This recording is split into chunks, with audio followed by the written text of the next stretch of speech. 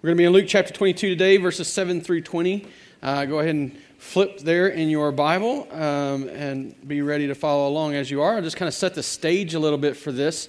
The idea here, or the tone, is about to change, and so I want us to kind of get an overview again of what Luke is intending to do.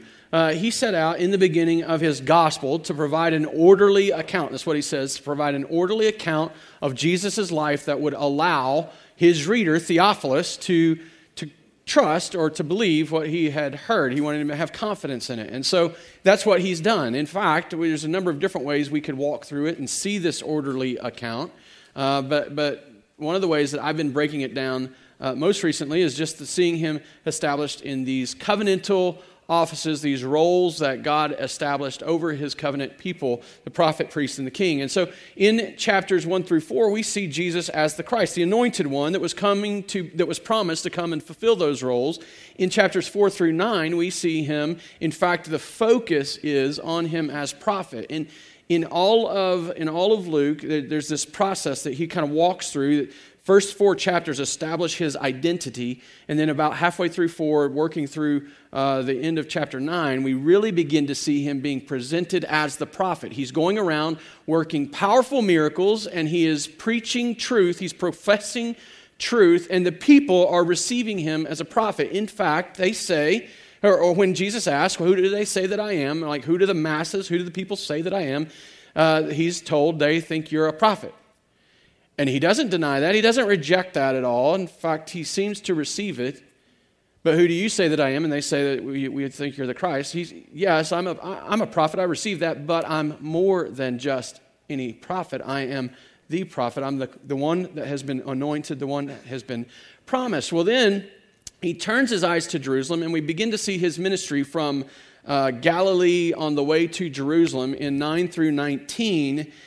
And the focus Luke gives us is the teaching. Like, we see a whole lot less miracles worked, and we hear a whole lot more teaching from him.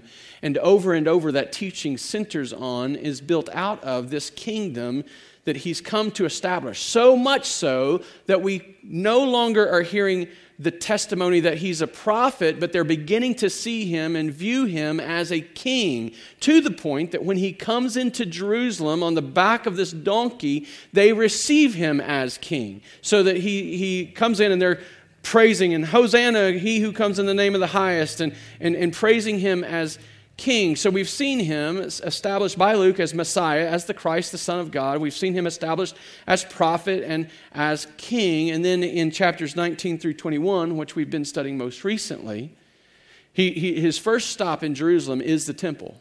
And in fact, in Luke, all we see in his ministry in Jerusalem is his entering into the temple.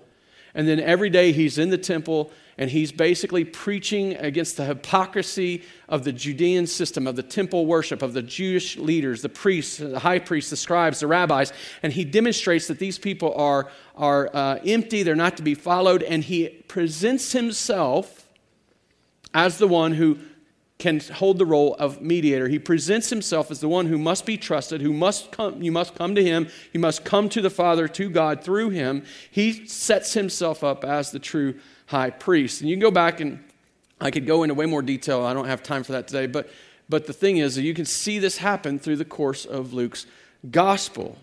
And in each case, in each presentation where we hear people saying, this is who we believe him to be, this is who we see him to be, in each of these instances, it's not that Jesus ever holds back. He doesn't ever reject it. He never says, no, that's not true. He seems to receive it, but there's more. There seems to be more. He is the prophet who speaks for God. He is the king who rules with God's authority. He is the priest that mediates between us and God. And this is vital for the Jewish people to get. They're the ones that are in covenant. They're the ones that have this contractual agreement. They're the ones in this relationship with God. And they totally missed it. They missed it so much so that they rejected him completely. And spoiler alert, I mean, we know this is coming. We know that they're going to reject him ultimately to the point where they're going to hang him on a cross and have him crucified. But Jesus knew that this was part of the plan. He knew it was coming because he knew that there was more. He's more than just the prophet, priest, and king. As important as that is, there's more. And we're going to look at that today in chapter 22, verses 7 through 20. The day came of unleavened bread on which Passover, beginning in verse 7 of chapter 22, it says this, "Then came the day of unleavened bread on which the Passover lamb had to be sacrificed. So Jesus sent Peter and John, saying, 'Go and prepare the Passover for us that we may eat it.' They said to him, 'Where will you have us prepare it?' He said to them, 'Behold, when you have entered the city, a man carrying a jar of water will meet you. Follow him into the house that he enters and tell the master of the house, the teacher says to you, where is the guest room where I may eat the Passover with my disciples? And he will show you a large upper room furnished. Prepare it there.' And they went and found it just as he had told them, and they prepared the Passover." The Passover was a massive feast that every Jewish person, that all of the nation would have been observing. This was on the scale, I think it was even larger than Christmas is for Americans. Passover was for Jewish people. It was a bigger, broader concept. It was a much more intentional, purposeful, meaningful celebration. This Passover was always about them looking back and remembering what God had done for them. It was a time to remember that God had, by His own power, saved them. By His own power, determined that He would lead them out and remove them from the oppression and the slavery that they were enduring under Egypt. They were miserable. They were suffering. They were hurting under the heavy hand of the Egyptians. And they were praying and crying out to God, "Deliver us, bring us out from here." And He did. He chose one of His own, Moses, and sent him in and called them out. And when Pharaoh wouldn't let them go, he stood in opposition against Pharaoh. Moses didn't, although he was the figurehead, but God did. God stood in the face of Pharaoh and said, "These are my people. I will have them from you. There's nothing you can do to stop me." And they were to then remember this. And so every year, this massive festival, this massive feast, where it was one of three celebrations where all of Israel was expected to come to Jerusalem, to the temple, and celebrate. So the city would swell by hundreds of thousands of people, maybe millions of people. The city would swell. There's a huge crowds. And Jesus, as was His tradition, was following and observing the law. And the time of Passover comes. And He wants to observe it. In fact, He wants it so much, not letting anything get in the way. If you were here last week, you remember that we touched on the fact that this was His plan in opposition to the plan of Judas and the Jewish leaders and Satan. He is going to observe the Passover. We pick it back up in verse 14. "And when the hour came, He reclined at table, and the apostles with Him, and He said to them, 'I have earnestly desired to eat this Passover with you before I suffer.'" Let me just point out, "I have earnestly desired." So literally in the original language, this is, "I have desired desire." Like they're being emphatic. He is seeking to demonstrate how much He wants this.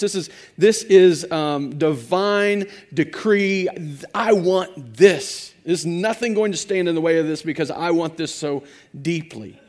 "I have earnestly desired to eat this Passover with you before I suffer." He knows what's coming. For I tell you, I will not eat it until it is fulfilled in the kingdom of God."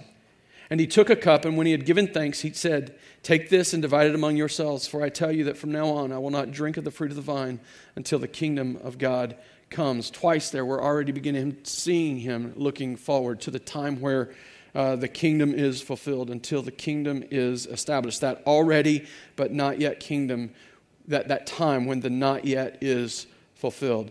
"And He took the bread, and when He had given thanks, He broke it and gave it to them, saying, 'This is my body, which is given for you.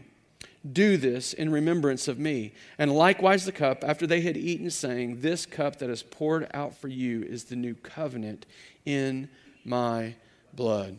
So here they are, sitting at dinner at this Passover meal. Everything would have been going as normal, as expected. There was the passing of the cups, the eating of unleavened bread. Everything's happening as they would expect. until Jesus changes it up a little bit. Now, they already know, he's already talked about that he's going to suffer. They already know that that's coming. Jesus knows this is coming. He knew this would be his last meal before he was crucified. He's not surprised by the fact that what's going to happen in the garden later. He's not caught off guard. In fact, as you all know this picture, you all know this instant in part because of the paintings that have been done to depict it, to show us what it might have looked like as they gathered at the table. We call that the Last Supper. And so people look at this and they say, well, this is the Last Supper. And maybe that's why Jesus desired it so much, but I don't think that was it. Jesus knew he was going to suffer. He wasn't surprised by the fact that this would be the last meal he ate. He's got purpose in it. He's got intention in it. This is the last Passover he will observe before his crucifixion. So it's substantial. When you gather around someone's deathbed, or when someone knows death is near, they suddenly are not worried about the pleasantries anymore, are they? Like, just imagine you're laying on your deathbed. Are you going to let your friends and your family, the thing that you're going to want them to remember you by is, man, I wish I had kept my house cleaner.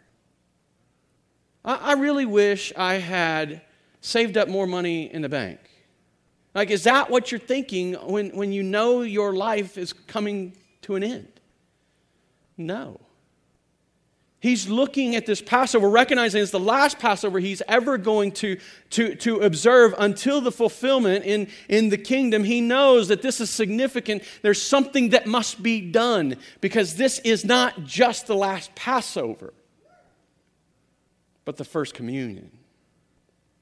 You see, what he's about to do is transition from the old covenant, the one that had been established at Sinai, overseen by a king and a priest and prophets, to a new covenant, administered and overseen by him, the priest, the king, and the prophet. All of these covenantal offices tied up in him coming to tell us and show us that this is going to be the very beginning of a new covenant. See, even more than just this being the last Passover, Jesus, I think, was desiring this because this is the first communion. The Passover looked back. The Passover remembered. There's ties between these two ideas. The Passover looks back. The Passover remembers. It remembers the power of God. It remembers the suffering and the shame and the problems that they faced. It remembers the power exercised on their behalf. It remembers the plagues brought against Egypt's gods. And our God, the God of the heavens, stands against them and defeats them all and shows them to be powerless in front of him. Until one final plague, the plague of the firstborn, where God speaks to Moses and says, Moses, prepare the people. On this night, this evening, I want you to kill a lamb, and I want you to take the blood, and I want you to paint your doorposts. And I want you to be ready to go. I want you ready to leave, but I want you to eat that lamb and eat unleavened bread because you don't have time to be putting yeast in bread and waiting for it to rise. You need to be ready to leave. You see, the Passover looks back at this moment where God exercised his power in such a way that the Egyptians knew they must let the people go. That they were not powerful enough to stand. God says, if you have the blood of the lamb painted across your doorposts, then when the Spirit comes in, he will pass over them. But if there's a door without the blood painted on the doorposts, the firstborn male of every home, every house, and not just the Egyptians, but even the servants, everyone's firstborn will be taken from them. And the next morning, as the sun comes up, their Egyptians were in mourning and they were wailing because they had never known death like this.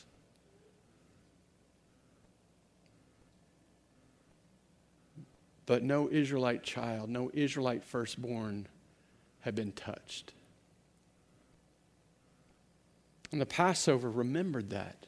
It remembered that when they had been sent out of Egypt, that as they went Pharaoh hardened, it was so hard of his heart. Pharaoh, so arrogant and spiteful, grew angry. He's like, we must get them back. And then he assembles his army and chases after them. The Passover remembers that they come to the Red Sea, and here's the Red Sea, and they can't do anything because behind them is the army, and before them is the sea. And God, by his power, parts the sea so that they cross on dry ground and are able to make it to the other side. And then the waters rush over the Egyptian army and drown them all, and the most powerful army of the day is defeated, not because they fought, not because they had power, not because it was their might, but because God defeated the Egyptians on their behalf, and they were freed. See, the Passover remembered. And as he sits in this room on this fateful night, on this very important night, this night that he desired to observe the last Passover and the first communion,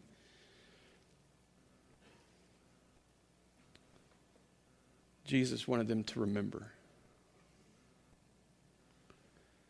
He wanted them to remember that he, Jesus, is the prophet, the priest, and the king, and he has given himself to be our sacrificial lamb, by whose life and death we can be saved.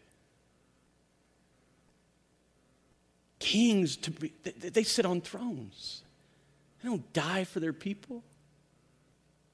Priests are to be revered and respected. We don't touch them. I mean, even as a preacher, this is funny to me. Well, it's not funny. It's really kind of sad, ironic, really. Even as just a preacher, I get this treatment that I'm like, people try to watch their mouth in front of me.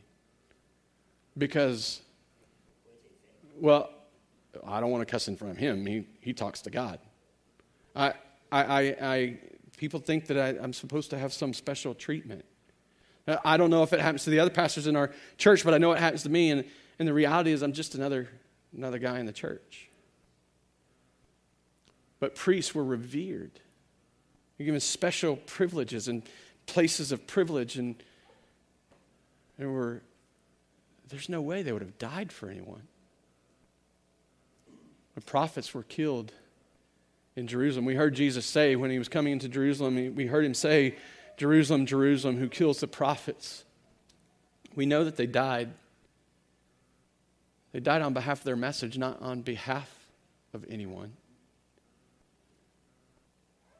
Jesus is showing us in this passage as he closes out the covenant with this observance of the last Passover and the beginning of a new covenant and the observance of the first communion. He's showing us that he, the prophet, the priest, and the king, is the one who will die and whose blood will pay the price and who will seal this covenant for our good and his glory.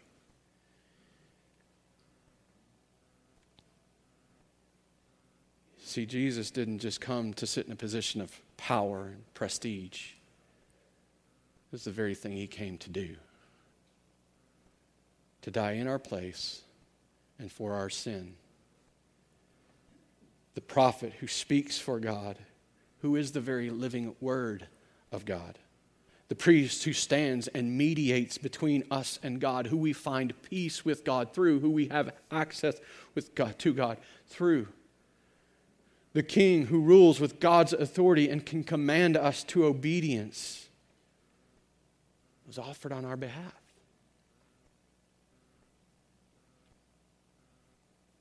And he offers this communion in replacement of the Passover so that we can remember. So that we can slow down in the whole force of the world that we live in front of the whole force of all that's happening around us, so we can stop and remember. Remember. Communion is a reminder that we are all sinners who need a Savior. It's really easy to begin to think that we don't need a Savior, that somehow we have achieved some level of holiness that doesn't need redemption. I'm a good guy. I don't really sin that much anymore. Especially not those blatant, non-socially acceptable sins. I've got those under control. I'm a bit gluttonous. I eat a little too much. In fact, I try to eat my feelings. I seek to comfort myself with food. I expect food to do something for me only God can. That's not really that bad, is it? I seek to exercise control in areas that I have no power to control, and I get frustrated and worried and anxious when it doesn't go my way. That's not really that bad, is it? I look to other gods. It's the root of every sin. And it plagues every one of us. The reality is that this passage doesn't exist if we aren't sinners who need a Savior. Jesus never would have had to pour out his blood. He would have never had to take on flesh. He would have never had to be a Savior if we weren't sinners who needed saving. The psalmist kind of picked this up, that not only are we all sinners who need a Savior, we can't save ourselves. This needing a Savior part is very important. We all need a Savior. Not only do we need a Savior for ourselves, we don't have it within us to save anyone else. I can serve as much as I want. The other pastors, the deacons, the people in this church can come. We can serve, we can preach, we can proclaim, we can do what we can do, but we can't save anyone. All we can do is point them to a Savior. And the psalmist understands this. He picks it up. I'll just focus on a couple of verses. They'll be on the screen behind me. But it says in Psalm 49, verses 7 and 8 and 9, it says, "Truly no man can ransom another or give to God the price of his life." No man can ransom another or give to God the price of his life. For the ransom of their life is costly and can never suffice, that he should live on forever and never see the pit. We cannot pay the price. Our sin is too great. The offense against a holy, righteous, perfect God is too steep. If we depend upon ourselves, all we will ever see is the pit. We are all sinners in need of a Savior. The cross of Christ is the great equalizer. It levels the ground. There is no one here better than another. Yet we still struggle with things like gossip and libel and looking down on one another with disdain. And regardless of your lineage, your ethnicity, your intelligence, your wealth, or position in culture, we are all the same. And the destiny we face is the same. The pit. See, the Passover may remind us of God's deliverance of Israel from Egypt. It may recall to the Jew the power that he worked on their behalf there, but communion reminds us we aren't just delivered from the oppressive hands of other people, but from the very wrath of God that our sin has wrought. The very wrath of God that our sin deserves. His justified wrath sending us to the depths of a pit. We don't just need to be delivered out of a circumstance. We don't just need to be delivered from the oppression that people bring. We need to be delivered from the eternal punishment that our sin brings. We have to have a Savior, or we face the eternal pit. There's no other way. We can't do anything to ransom ourselves or anyone else. The cost is too high. We are sinners in need of a Savior. And every time we eat the bread and drink the cup, we have to remember this. We have to remember this. Communion is a reminder that salvation has been made available through Jesus Christ. What horrible news it would be if every time we drank it, we recognized our sin, but there was no hope. I mean, right? How horrible would it be if this was the end of the message, that we don't even have a number 2 here? You got the pit, drink the cup and remember it. That'd be horrible news. There would be no message to proclaim.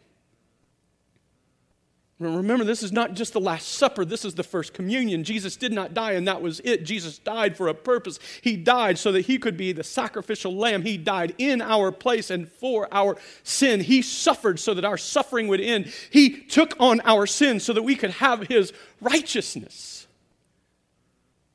Listen, just think of it in these terms. If Jesus, if not for Jesus doing this work, I mean, what hope would we have? But more than that, let's just consider again the righteousness and the holiness of God. Our God is righteous and holy. There is no sin in him. He sets the standard. He's the one that determines right from wrong. He's the one that determines and judges acceptable and unacceptable. He's the one whose wrath is justified. This is the God of the Bible. He must be that. If he ceases to be holy and perfect and righteous, he's no different than us and a sinner that cannot save anyone. He must be holy and righteous. He must be able. He must be powerful enough. We are not powerful enough. We do not have capability. We can't make a dead person live. There must be power to save. And so he must be perfect and righteous, and he must be powerful enough to do it.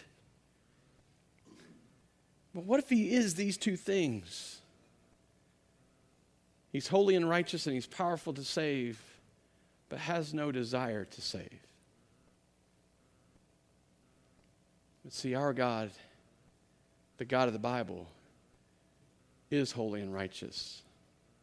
He is powerful enough to save, and he is merciful and gracious to save sinners like you and me. And through his Son, Jesus Christ, he has made it available so that we can live. And that changes everything. Because no longer is there a pit to look forward to, but a life with him forever to look forward to. He has made salvation available through his Son, Jesus Christ. He has said that we can have this. He has said that all we have to do is believe in him, trust in him, follow him, repent of our sins, and trust and turn and follow Christ. That's the way of salvation. That's the way to receive his righteousness and give him our sin. It must happen. And every time we eat the bread and drink the cup, we need to remember that this is the only way. And there's something to consider here, a footnote that I need to add, just because this is the best place it fits. We see our need. We see we're sinners in need of a Savior. We see that salvation's been made available, and all we have to do is believe in it. We don't have to work for it. We don't have to earn it. We just believe in him because he is merciful and gracious.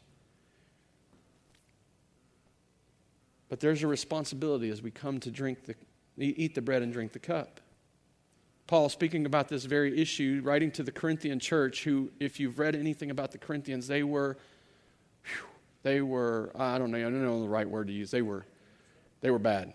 Like, they were as carnal as maybe Christians can be and still be called Christian. There was a mess going on in that church, and Paul, writing to them and answering questions and dealing with these issues, he comes to talk to them about communion or the Lord's Supper, and he writes in 1 Corinthians 11, 27 through 28, he writes this: "Whoever therefore eats the bread or drinks the cup of the Lord in an unworthy manner will be guilty concerning the body and the blood of the Lord. Let a person examine himself then, and so eat of the bread and drink of the cup." The idea here is this, and this, as we observe communion today, I just would encourage you to just think through this. If you have never trusted and followed Christ, it is not wise, it is not good for you to take of communion. The reality is that every time we take communion, it proclaims, it preaches the gospel in a visual form. We remember the perfect life, and we remember the shed blood. And every time we take it and every time we receive it, we confess that we are sinners in need of a Savior who can't do anything of ourselves. But for those that take it, who would say, yes, I know I'm a sinner in need of a Savior, and yes, I know Jesus is the only way, but would not trust him and would not follow him, they're simply drinking more judgment upon themselves. There's a religious practice that says, oh, I'm going to do this because I don't want to be ashamed in front of people, but I'm going to do this to make myself look as if I have been saved. you're trying to save yourself through some other means. So I would suggest that if you've never trusted and followed Jesus, I'm not talking about, oh, well, when I was a kid, I said this prayer and I got baptized, right? I'm not talking about walking in the aisle, you followed some religious tradition. I'm not saying that those are bad things, but if that's the only thing you've ever done and you've never truly followed Christ, if you've never become a disciple where you begin to see the converted work of Christ in your life, where you have new desires that lead to new actions, you've never seen his life in you, you've never trusted him as your Savior, you continue to trust yourself. I would encourage you today and every other week that follows, until you trust him, that I would just encourage you to hold back from communion. Baptism doesn't save you. Realistically, a baptism, all it is a bath without soap. If you've not been saved, baptism hasn't saved you.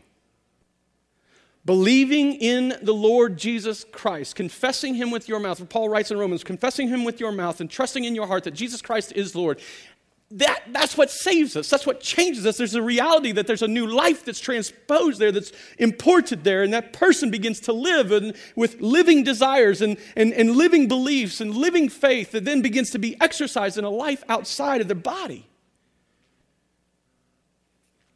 You must trust in Jesus Christ. And if you haven't trusted Christ and you don't walk in faith today, then I would encourage you to watch the gospel be proclaimed as those around you take of communion. And then plead with Christ for faith to believe. Plead with Christ for the forgiveness of your sins and trust and begin to follow him. Because all you would be doing otherwise is drinking and eating judgment upon yourself. The thing is that you're not hurting anyone but yourself. We don't close the table here because this doesn't demonstrate to us that you ruin the remembrance for us or that you ruin the observance of it for anyone else, but you ruin it for yourself.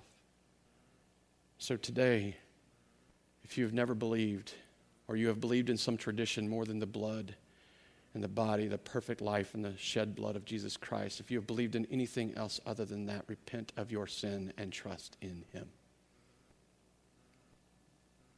So, communion is a time to remember that we are sinners in need of a Savior. Communion is a time to remember that salvation has been provided through Jesus Christ. Communion is a reminder of the great cost of our salvation. The Passover gives way in memory. The Passover gives way to the covenant that was established at Sinai. They come up out of the ocean. They end up and land at Mount Sinai, and they see God in power present himself in cloud and fire. And they are afraid. And I mean, who wouldn't be, right? He enters into covenant with his people through Moses. They don't want to talk to God. They don't want to be face to face with God. They're afraid. And they're like, hey, why don't you go up for us? And Moses goes and speaks on their behalf. And God says, hey, I'm going to be your God and you're going to be my people. Here's the covenant and here's the law that you're to follow. And the crazy thing about this law is that if you can read it, if Exodus and Leviticus give you the sacrifices that I'm about to make reference to, you go back and read it. I've read it. I don't know how many times I've read through the Bible in a year. I don't know. I've lost count. That's not important. But as I was reading this year, it became very obvious to me how difficult it would be for us to atone for our own sin through the blood of animals. But go back and read it. The number of animals that were slaughtered on behalf of people, the number of animals that were having to die, the amount of blood that was having to be spilled, and the amount of time and the amount of effort that people were having to put towards it is just crazy. I can't imagine that we'd even be going to work at a 40-hour work week because we would be spending so much time going to the temple to kill some animal to atone for some sin. We would never be finished. And then just as soon as we think we get caught up, there's still sin in our heart. We find it and it's revealed to us and we have to kill another animal. We're just never going to get done. The process would be never ending and the amount of bloodshed is absolutely horrendous. The suffering that's caused by our sin on the created order is disgusting.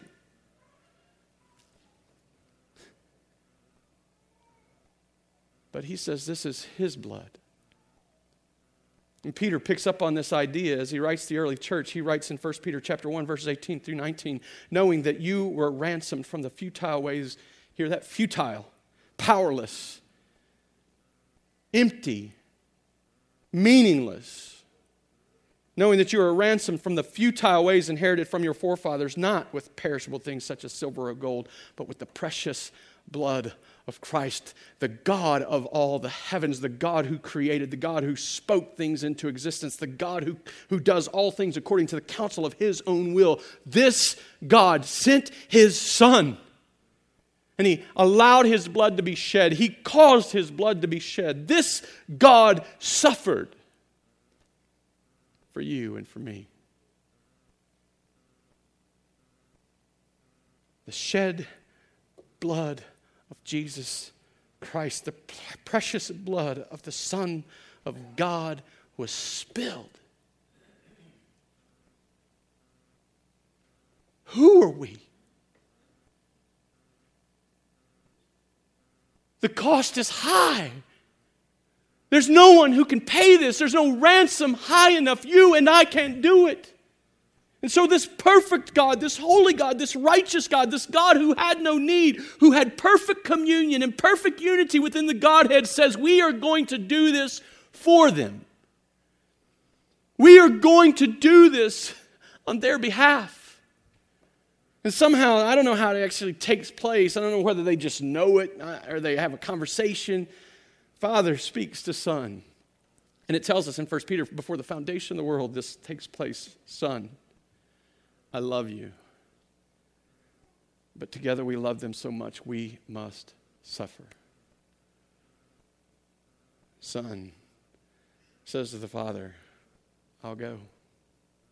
I'll put on flesh and I'll dwell among them. And I'll take their sin upon me so that they can be made righteous like us.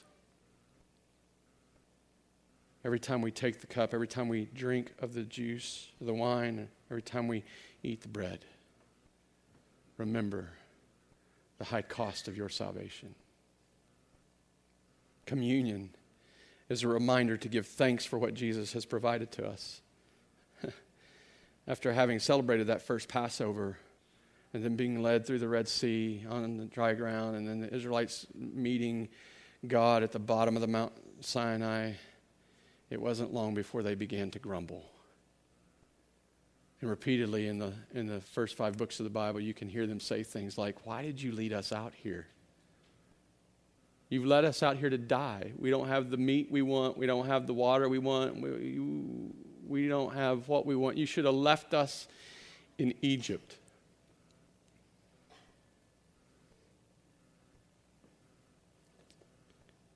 And every time they'd come to the Passover, they'd be reminded,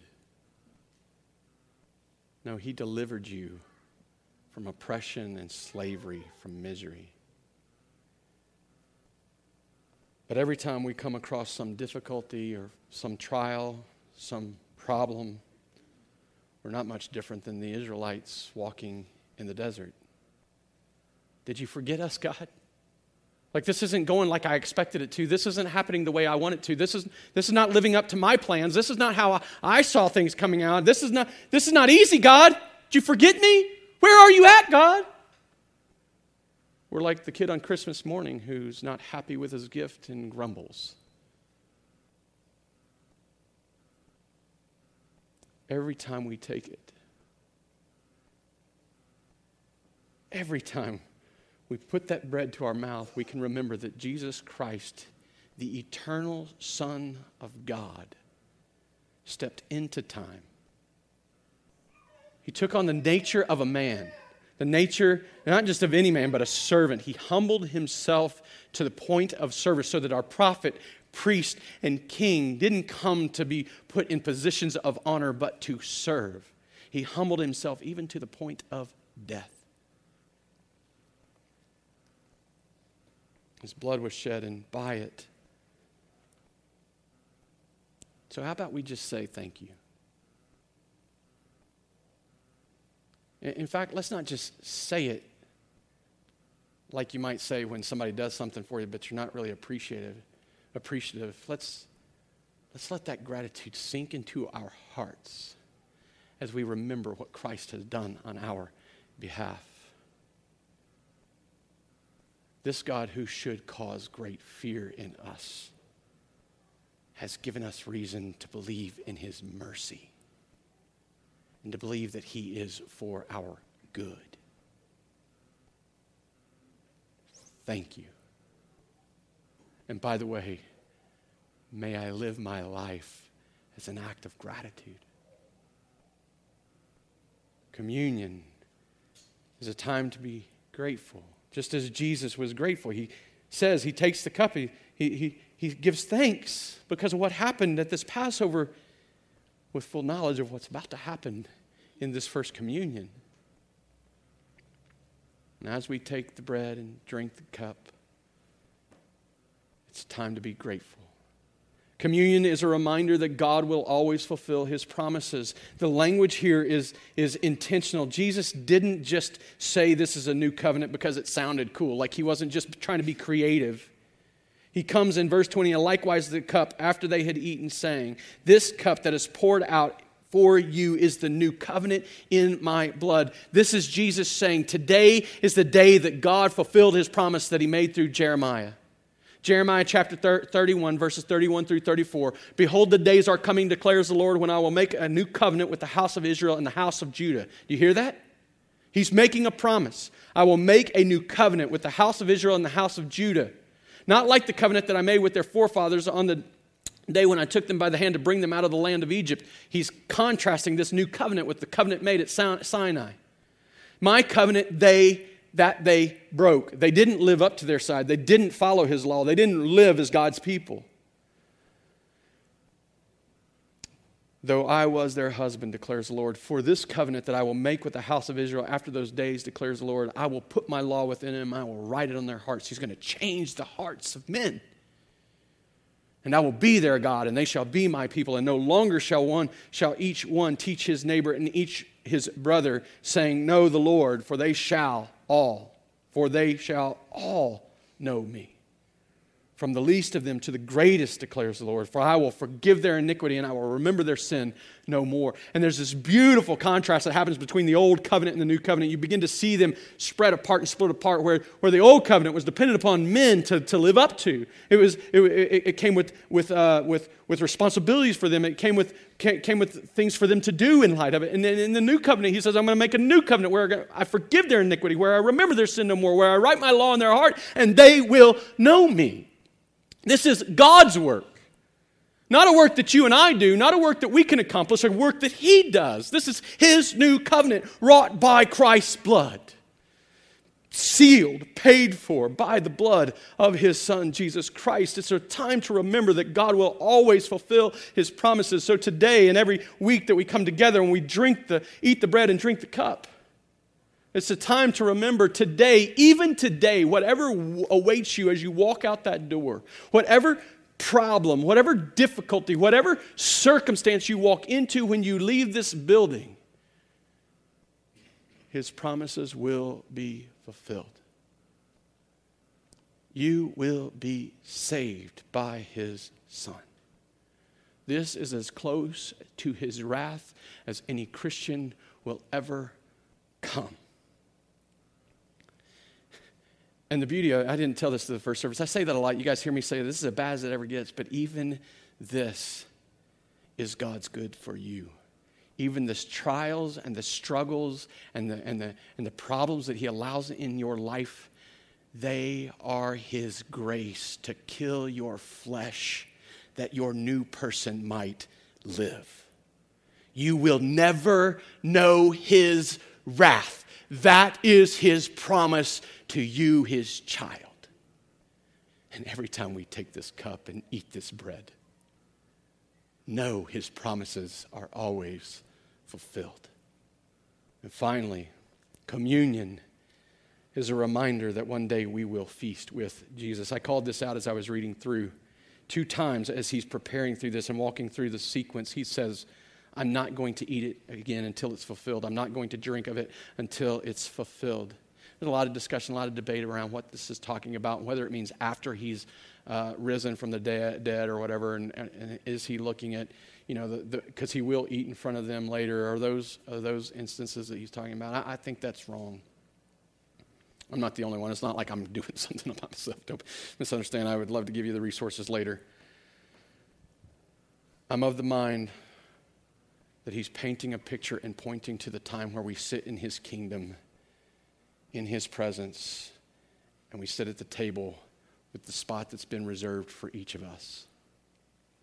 I think this is referring to Revelation 19:9, where he talks about the marriage supper of the Lamb, because I believe that the last Passover gave way to the first communion that points to the final supper, where we celebrate the marriage. Our bridegroom comes to get us and takes us to be with him forever, and we are never separated from him again. And it says in Revelation 19:9, the angel said to John, write this, blessed are those who are invited to the marriage supper of the Lamb. Blessed are those who, that's almost like an understatement, like that. Blessed, that we don't even know what that word means. Blessed are those who are invited to the marriage supper of the Lamb. You have a spot at the table. You have a reservation held for you by the power of God through your faith. You will walk into heaven and you will sit down at the table that the chair is, I don't know if it has your name on it or not, but you got a chair waiting for you. Maybe there's a place marker. You're going to sit down and you're going to be able to raise a cup and you're going to be able to say, thank you, God. And that cup, there will never be a reason to put it down if you don't want to. Because you will see him sitting there. You'll see him with your own eyes. You will be able to hear him with your own ears. You'll even be able to walk up and hug him with your own arms. You see, communion is a reminder that one day we will feast with Jesus at a feast that will never end. So, keeping all of that in mind, let's observe communion. And let's remember all that he has done and all that he's made possible. So we're going to do it a little different today. I go ahead and ask the pastors, and I believe there's a couple of deacons that are going to help serve in this service. If you guys will just come forward. We're going to pass it out. And as we pass it, they're bringing it from the back. As we pass it, we're going to take it together. We're going to take time to thank him, to remember him, and let the gospel be proclaimed among us. And it says in verse, I'm at the wrong place. I've closed my Bible too soon.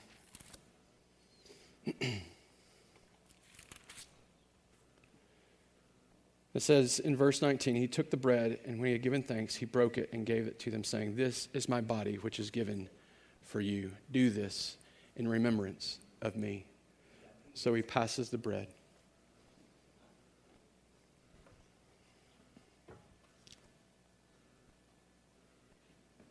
You guys can go on the side.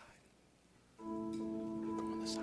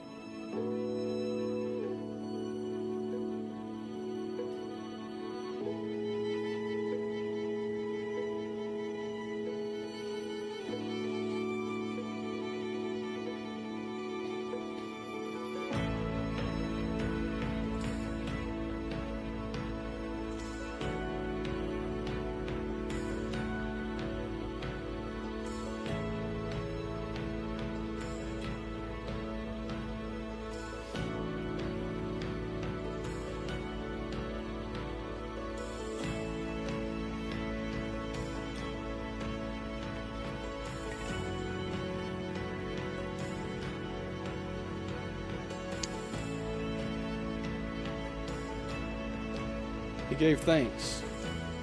Not because their meal was taking on some special form. This is a cracker. It doesn't become the body of Christ. The juice will not become the blood of Christ. He's not possessing it in some spiritual way. We are not transubstantiationists. We're not consubstantiationists. We recognize this to represent Him and call us to remember. Remember that we're sinners in need of a Savior, to remember that salvation has been provided, to remember the great cost of our salvation, to remember to be grateful, to remember that His promises are fulfilled in Christ, and to remember that one day this little cracker and this little cup of juice is going to be replaced by a feast that He has prepared for us. Jesus, thank you. Father, thank you. Thank you for loving us the way that you've loved us. Thank you for giving so generously and graciously and mercifully.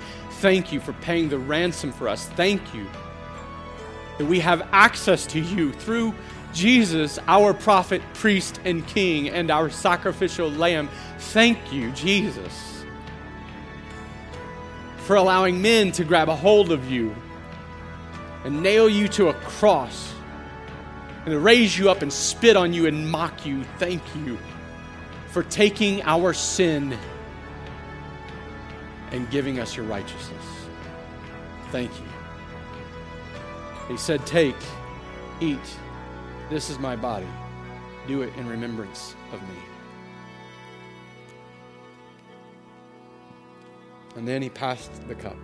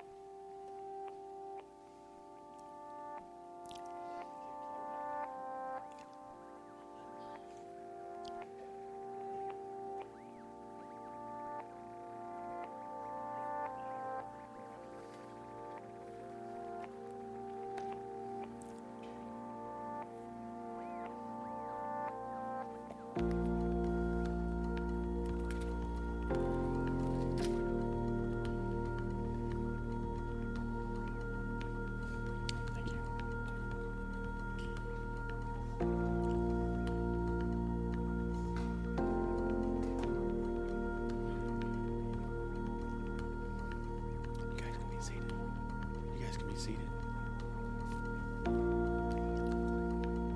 He passed the cup and he said, this cup is poured out for you.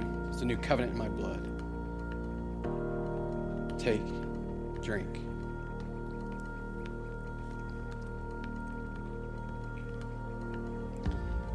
It's because of Jesus Christ that we don't have to run and hide in the deepest, darkest depths that we can find. It's because of Jesus Christ that we have hope for tomorrow. It's because of Jesus Christ that we can stand in the presence of a perfect and righteous God with confidence that He is for our good. Let's pray. We are blessed. Blessed to be counted among your number, Father. Blessed by the presence of your Spirit among us. Blessed by the memory of what you have done for us. Preserve us, God. Preserve us so we might see you with our own eyes. And we might stand in your presence without the division and the dark glass that divides us. That our faith would become sight. I pray these things, Jesus, in your name, Spirit, by your power. Amen.